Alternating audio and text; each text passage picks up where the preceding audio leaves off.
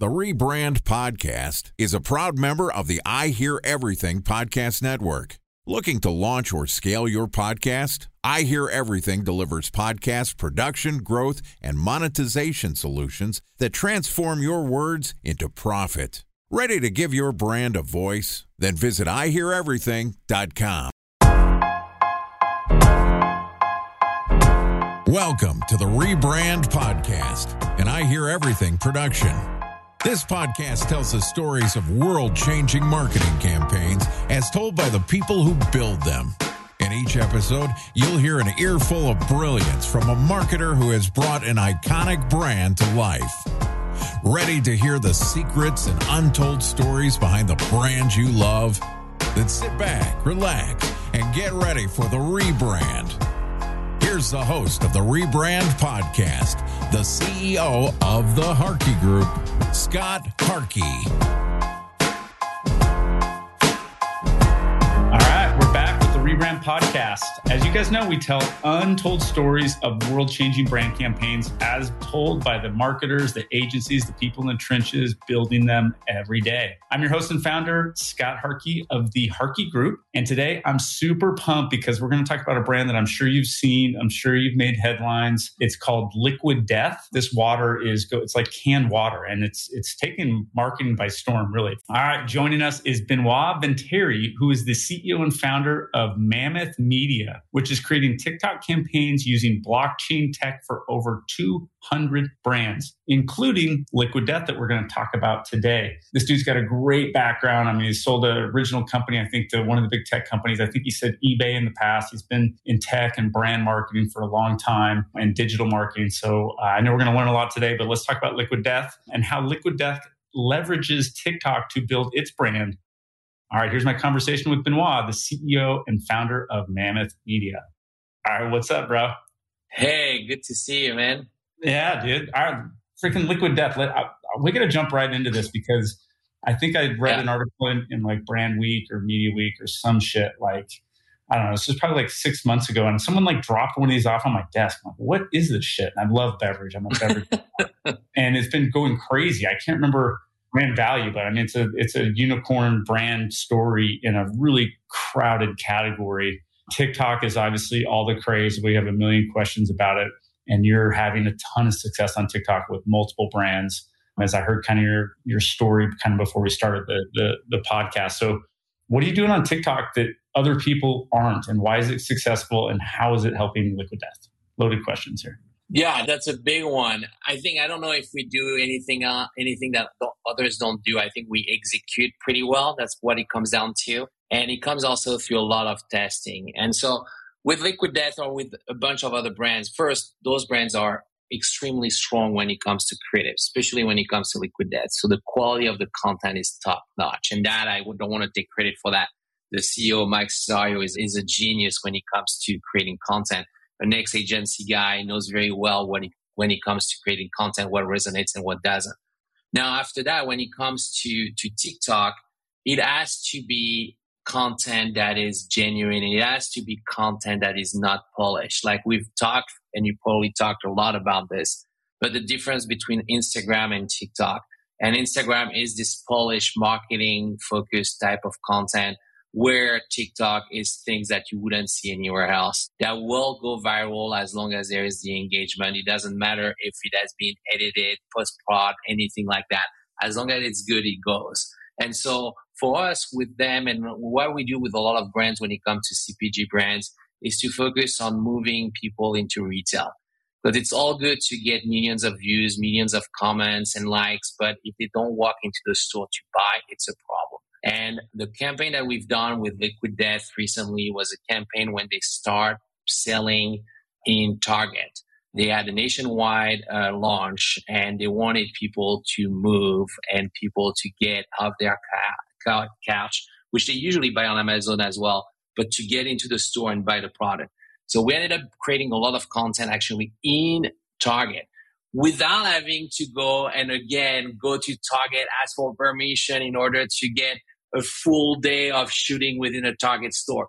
No, we found creators that were all around the US and get them with actually a very limited script. we didn't scrape the content. We told them the idea is to get your audience to get into the store. And we first obviously figured out who should be those creators. And we found some very, as you've seen probably throughout the last few months, Liquid Death is very different the way they think about when they create content. So we actually found a Filipino grandma. We found a hard rock dad with his 2 kids, for example.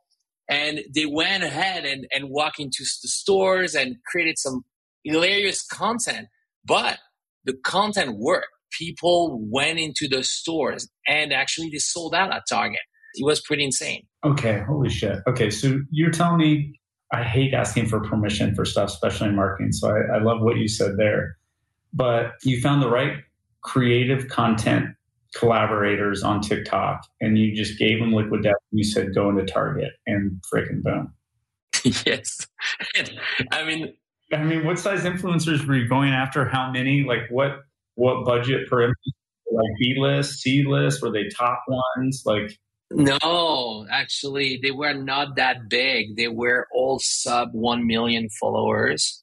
And what worked really well is first the quality of the content drove views. And then we, after that, did some targeted boosting. So targeted media buying behind the video on very specific DMAs where we wanted to move the product, especially in those areas.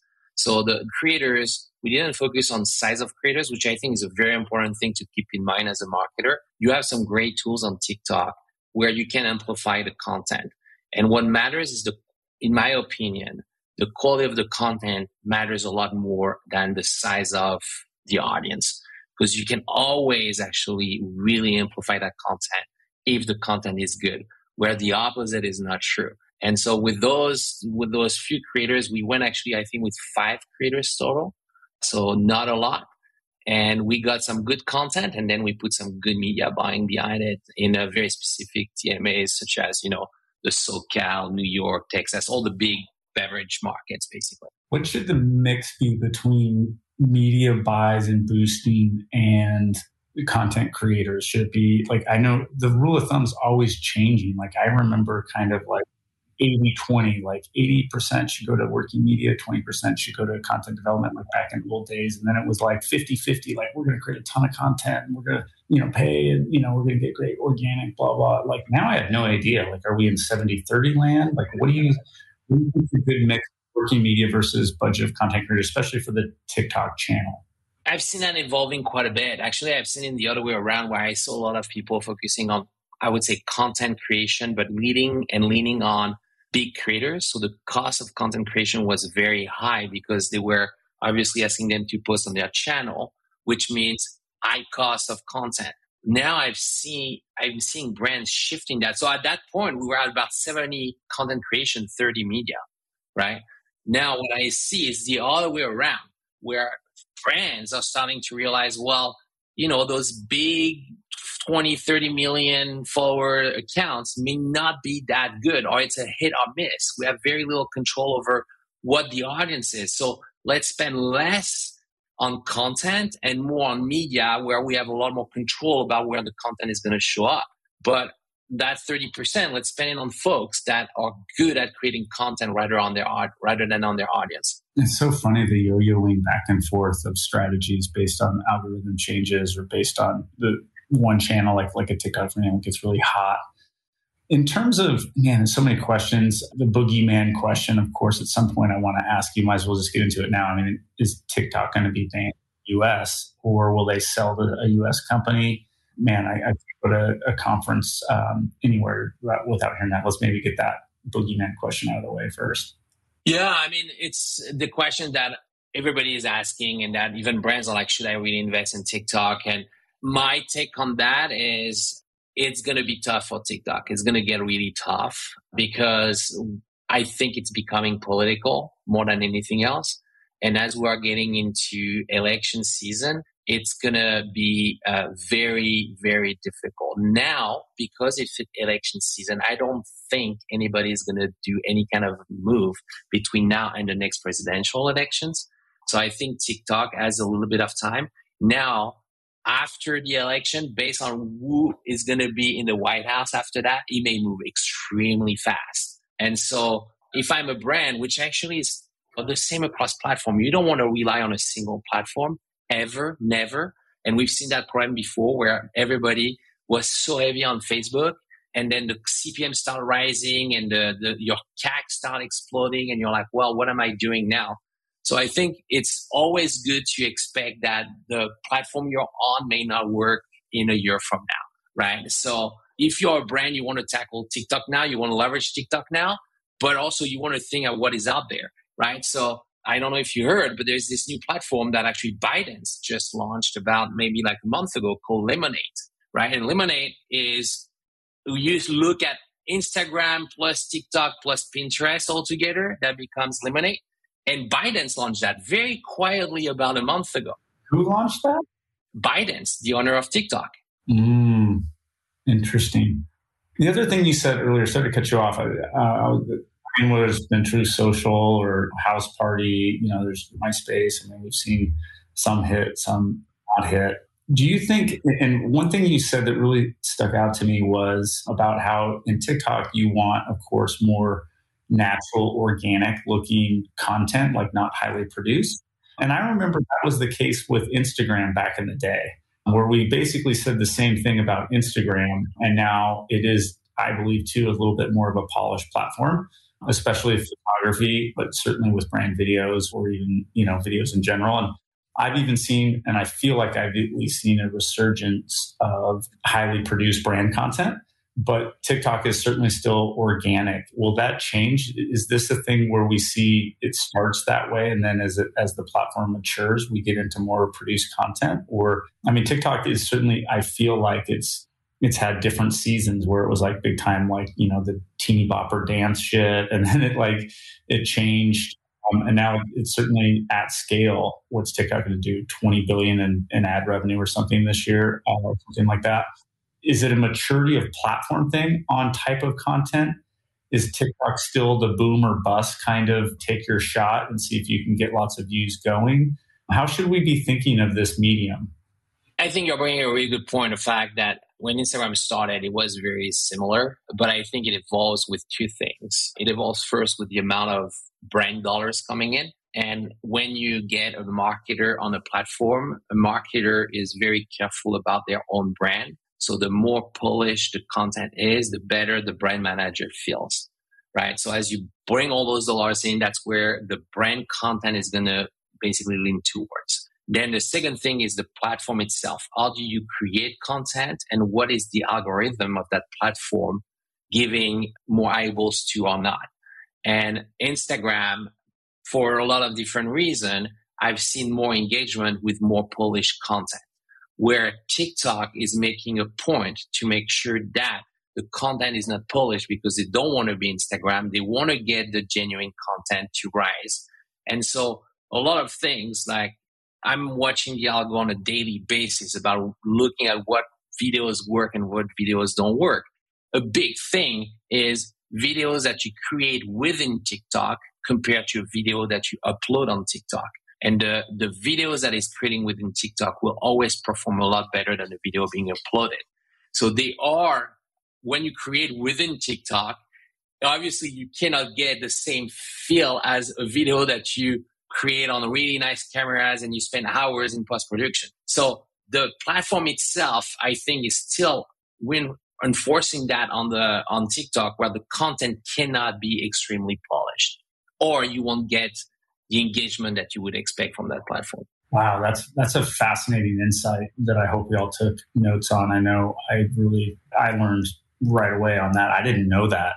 Like most of my personal content, as an example, on TikTok is produced, and I just put on there. Like I don't even do anything in there, right? And all. But what's interesting about TikTok too is you can obviously buy impressions, and they look like they could be organically driven. I think is a big secret to their $20 billion in ad sales. And as a channel, it's completely underrated as an ad platform, because you can create the exact content you want and buy the eyeballs you want. Man, there's so many questions within Instagram. I love it, but I didn't know the algorithm places more priority on the content you create with the app. I think that's freaking genius. It's that, and it's the sound. It's a lot of things that are very unique that you're not used on any other platform. Usually you make sure that your content is in line with your brand, you upload it, and you kind of hope for the best on top of the media buying that you're going to push behind. On TikTok, you have so many levers, and you have access to a lot of data, which also I think it's very underrated. People, brand managers, or agencies don't spend enough time in TikTok data.